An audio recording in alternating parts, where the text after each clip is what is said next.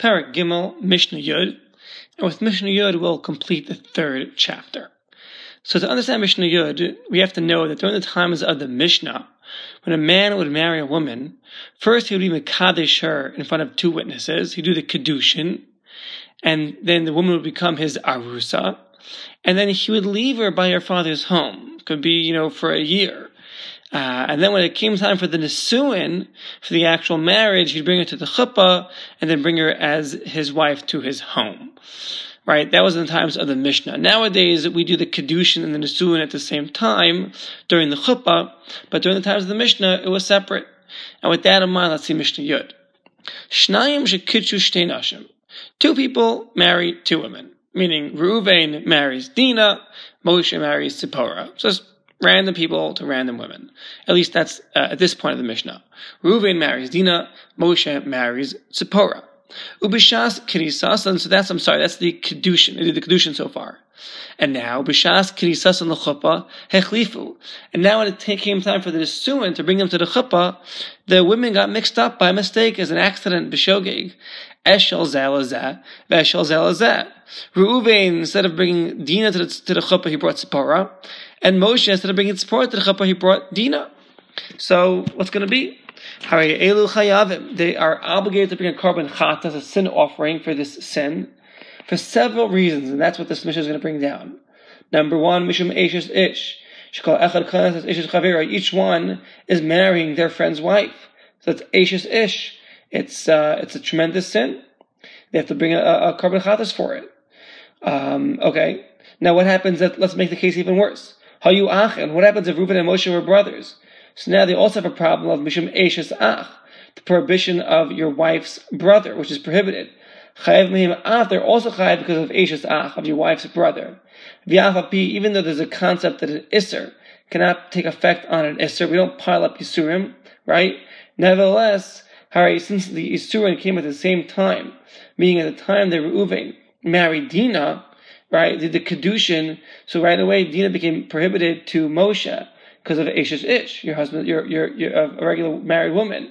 Umishum Eishes Ach Ke'echad, and your wife's brother at the same time, meaning the prohibition of marrying a married woman and marrying your wife's brother came at the same time, right? Because the moment Reuven married Dinah, Dinah's married now, and Dinah's also married to Moshe's brother. So if Moshe were to live with Dinah, he's living with a woman who's married and married to his brother. So that's two Isurim, two prohibitions. Since they come at the same time, we can pile them up. Let's make it worse. If Dinah and Zipporah were sisters, you have another problem now. Mishum Isha Elachosa, you can't be married to two sisters. That's another prohibition you add to the equation here. You're also liable for marrying your wife's. You're marrying two sisters. Achos Isha, two sisters. Yeah. And this Isser is included from the concept of Isser Kolal. We can include this Isser amongst the other Isurim. Shekish Moshe Zipporah, and Moshe did the Kedusha on Zipporah. Kolal Achayos Shala beIsser Achos Isha. So when he did the Kedusha on her, he blocked himself out from marrying any of her sisters. So basically,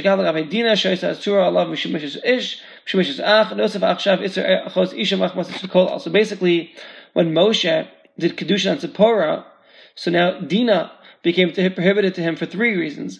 Number one, she's married to a married man. Number two, she is your brother's wife. Number three, she's your wife's sister. It all comes together. Nidos. Now, if these women were Nida, so then they're also liable Mishum Nida, from living with a Nida. And that will be from the din of Isser Mosa, to add an Isser to these Isurim.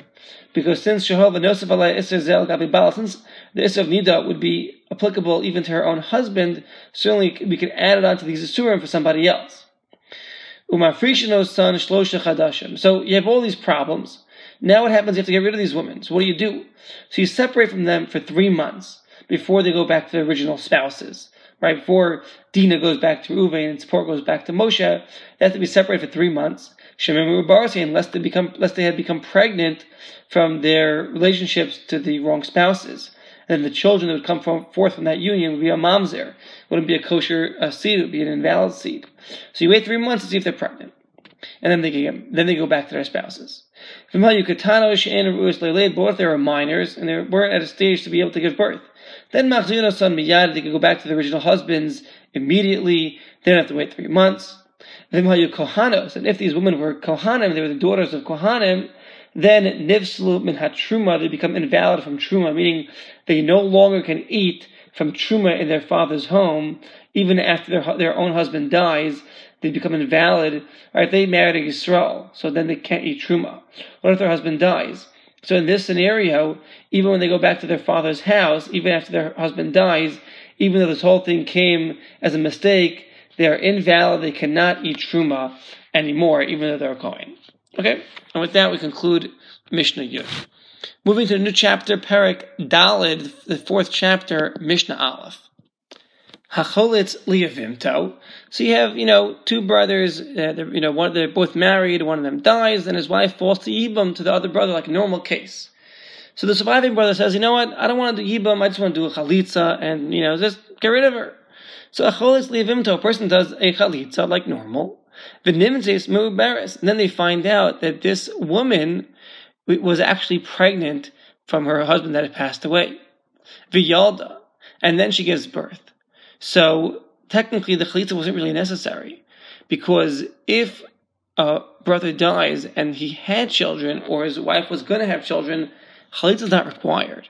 So what's the problem if you do a chalitza that wasn't required? So let's see. So a chalitza liyavimto, regular case, a person does chalitza to the yavama, but then you find out that she was actually pregnant from her deceased husband. V'yalda, and she gives birth. When you know the son is gonna, is kayama, is a valid son, meaning we know it's gonna live. It's not a stillborn. It's been alive for a month or 2. You know the son will live. So if you know the son will live, comes out that the chalitza was not necessary because they already had a kid. Whenever there's a kid, even though the husband died, it doesn't matter. There's no more yibum anymore. There's no more chalitza. So it's as if the chalitza never really took place. As if the chalitza never took place, because it wasn't necessary, even though it was done. And therefore, hu mutter bikrovoseha. What happens is, a woman that had chalitza, the rule is, shakein chalitza dina kegurusha. A chalutza, one woman that has chalitza, is the same as a divorced woman. Any relative, hasur al adam, machbas gerushasa, and any relative that she has that would be prohibited to a person because she is divorced, asurhi al acholitz would be prohibited to the one that did the chalitza, machbas chalitzasa, because of her chalitza, right? Meaning like this. We'll really learn more about this later on in Mishnah Zion, but the concept is that the surviving brother, is permitted now to be married to her relatives. Okay, she can chalutza because we like this. Right, the chalitza is like a divorced woman. V'chal krova hasur al adam achos gushato. Any relative of a divorced woman that you would be prohibited to, because this woman was divorced and you can't marry her relatives. We'll see what this is later on. So the same rule would apply normally to one that had a chalitza.